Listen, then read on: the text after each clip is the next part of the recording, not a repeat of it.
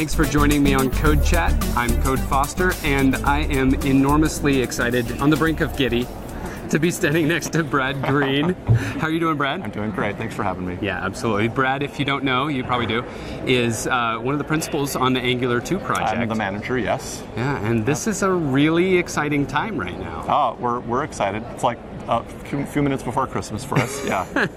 What's the status of the project right now? Beta? Yeah, so we're at beta on Angular 2. Okay. We're already shipping with a bunch of customers both inside and outside of Google. Okay. So AdWords is one of our big customers inside, but a bunch of other teams are already developing inside Google. Okay.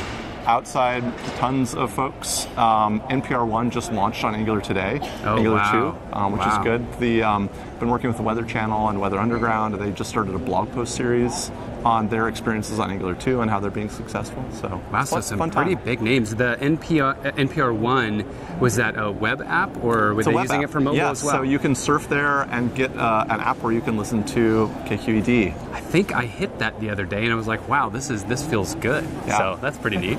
It's pretty good. I was really excited to see it. All right. Now, so Angular 2, altogether different from Angular 1, right? In spirit, no, but in architecture and capabilities, yeah, totally. Okay, what do you mean by that, in spirit, no? So actually, I think Max in the Ionic team wrote a really nice blog post saying, Angular is a pattern. Angular is a way that we design applications, and that's the same, where, we have UI components separated from business logic, and we have dependency injection to tie these together. And we've got templates where we can declaratively talk about what we want to draw on the screen, and then we've got ways to automatically data bind that to our objects and methods in the back. Yeah. That's exactly the same in Angular 2. But we re-architected Angular 2 so that it could be dramatically faster, have much nicer APIs, and then one of the things I talk about a lot is our ability to have alternate templating systems and alternate renderers.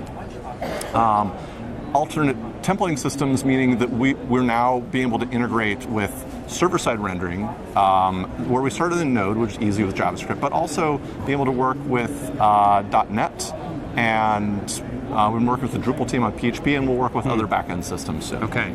Yeah, and then on the front end, being able to have non-DOM renderers lets us render from inside a web worker and move the work over so we can decouple from the UI thread and be very responsive.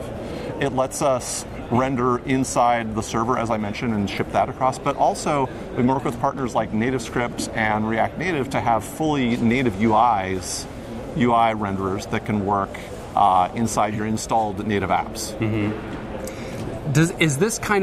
Does it feel like you made Angular 1, kind of learned a lot through the process, and the Angular 2 is like, this is the way we wanted it to work? We knew pretty early on that, maybe probably 2 years into the project, we knew okay, well there will be a second thing that will be a big breaking change, and we kind of got around to making it nice for developers to get to that breaking change a little bit late in the game, but it all works now. We have this NG upgrade path where you can mix and match Angular 1 and Angular 2. Well, the nice thing is, we had fewer greenfield applications in the past because we had more monolithic applications. Well, nowadays, I feel like we have a lot more small apps, and so people are iterating more quickly, and it's kind of okay to start over because they're always starting over on projects. Yep, it's true. We're seeing a lot of new work happen in Angular 2. Okay, talk to me about TypeScript. That's something that's altogether new. I mean, I guess it was possible to write TypeScript with Angular 1 for sure, but it just kind of wasn't there. Yeah. So we were anti-types, certainly on the Angular team, because we'd done a lot of Java development, and we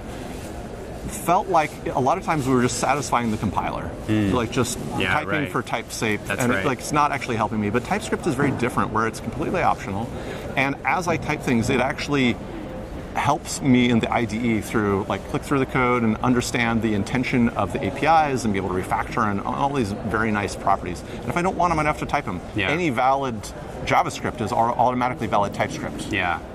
Yeah, I came from C#, and one of the things that really bugs me when I go back and write C#, even though I absolutely love the language.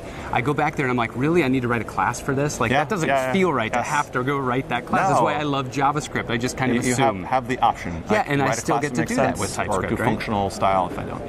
Yeah. So that helps. And Angular's not only written in TypeScript, but by default, you kind of push people or encourage people to start with TypeScript when they're making their app, right? We think it's great, and I think it might be scary if you haven't written in a type language before, but it's so easy to get started. code, like you just rename your .js file to .ts, and your browser, your IDE kind of lights up with more help for you. Yeah. And if you start adding some types, now you get type help. Even without you adding types, you get type help for Angular's APIs and the DOM APIs. But if you start adding a few types yourself, you get those benefits for your own code. Yeah. Okay, talk to me about services and factories. I used services and factories in Angular 1. Yeah. Those kind of got merged into services, is that right? Or? Yeah, there were real reasons in sort of the life cycle of an Angular 1 app that you needed these different types of injectable structures. And we thought a lot about this because it is a mental tax. And we restructured it so that you really only need one kind of thing, this injectable type or a provider. So you could call it whatever you want now. Everything is a service or everything is a provider or whatever. Okay. But there's only one shape of thing you have to learn. Okay. And it works in all of the places now. So it's a lot simpler than an Angular 1. Talk to me about binding and directions. One way, two way. What was it? What is it now? Yep. Why? Yep. So in Angular 1, we have this thing under the covers where you do two-way data binding. And I think it's a confusing thing because in the UI, in the forms, I actually want two-way data binding where I bind to an input, say, and then it updates my model. But if the model updates, I want to update the input. That still exists in Angular 2. The thing we don't have is on the back end where I'm binding between two pieces of code. Because what we found was this was actually a source of kind of instability in apps where you could have these circular references. Yeah. And it was kind of hard to reason about your code. So in Angular 2, we really have this one-way, unidirectional data binding, which makes it easier to debug, reason about my code. We think it's a lot nicer. Is that because of the move toward a component model? They're not really coupled. Okay. Those are two separate things. I think the move to the component model was that, in Angular 1 you could write a directive and you could write a component, and we always found them in pairs in the wild. Yeah. And so maybe they should just be the same entity. Yeah. And let's put them together and have nice syntax for the business logic and the rendering to happen together. Okay, now let's talk about the fact that this is really a place where Microsoft and Google are collaborating, which is really exciting to me. Seems crazy, right? Yeah, it really does. And it's neat because when I talk to Google folks, you guys go, we really love this technology. And then when you talk to Microsoft folks, we go, we really love this technology. So this is kind of the magic of open source. Did you see the movie The Martian? Yeah. There's this bit where the US needs help from China and the Chinese folks are discussing, they're like, oh, we can never get approval. Like, screw it, we're scientists, let's just do it. And like open source is the same way. Yeah. There's no reason for us not to collaborate and have a good time. Yeah, like Independence Day. We're all humans. That's right. We're all humans. All members of Earth. There you go. That's neat. Yeah, it's really fun to find those points where you can collaborate because there's so many times when we as developers, we get into our little religious wars and we get into our little niches. Yeah. And I always love to be able to break out of those niches and find the opportunities. Even for Angular and other frameworks, like I love finding places for us to collaborate. Like we're working with Ember together on our CLI. Like we're finding places with TypeScript or with the React folks to work. Zones is one of those places I think we're going to have a lot of synergy. This is a new TC39 standard. Now, is Zone? I watched one video on Zones.js that you guys kind of use as a dependency. Is that an Angular project that you just made separate, or it is? So it's not a new concept. It kind of exists in Java, and they've tried various implementations on Node. And it's just a way to have state that kind of tells us which VM turn we're in.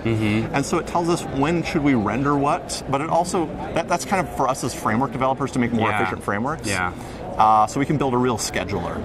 For end users, we have some ideas for extensions that can make doing asynchronous testing much nicer and maybe some other places so that you can pretend async tests are really synchronous. I haven't played with it enough to. I mean, like I watched that one video, and I remember my takeaway was I like the way this was designed, but as a developer, I haven't played with it. Like I don't see any reason. The real thing you get in Angular 2 because we have zones is you no longer have to call $apply when you're calling out to a third-party library. It really simplifies. Yes, and knows when to do it. Okay. Talk to me about streams, RX. Yeah. We've been big fans of the streams for a couple reasons. We accept flaky apps on the web just because we've grown to know them, and it's like it didn't work, just reload the page. Yeah, right. And the reason is underlying we don't have good structures for retrying an API if I didn't get a response from the server, or canceling a request so I don't keep pushing data to the UI that it no longer is valid. Right. And on streams we have a way to do this. And so this is the reason we're kind of hot on it as a new mechanism. Now, there's also performance benefits because when we're doing updates from the model, it's sort of a push model where we actually don't have to check what has changed. It just tells us, hey, there's new data available there. Yeah. So a bunch of benefits. Yeah, it's like the core of the streams thing is nothing new, the observable pattern. Yeah. But all the operators that once you start working in the observable pattern, all those operators that apply. That's right. When you get to see some of the orchestrations, that's what I call them, as orchestrations. That as an imperative programmer, I feel like I'm having to keep track of all this stuff. And when all of a sudden I don't have to do that anymore, I can just kind of merge a couple of streams and kick out the stuff I don't want. Yes. I think there's a lot to explain to folks, and it looks very scary at the beginning. Yeah, right, it does. And I think that's one of the things we really want to tackle with the RX team and this move to observables as a standard this year. Yeah. Is there anything else about Angular 2 that I didn't ask you about? There's a ton. Yeah. I mean, we didn't talk about building desktop apps on Windows Universal or in Electron. We're excited about a lot of the tooling potential on top of Angular. Yeah. I think we are going to work towards being able to do upgrades to new versions of Angular via scripts, and so make it more free. And if there are breaking changes, hopefully you don't care in the near future. Yeah. I know through some of the alpha versions of the framework, and then now we're on beta, but in some of the alphas, we were saying, well, there's kind of a lot of ceremony that happens still on index.html. Yeah. This is going to go away, and this is going to go away. Yes. How close are we to, is there still more stuff that needs to go away?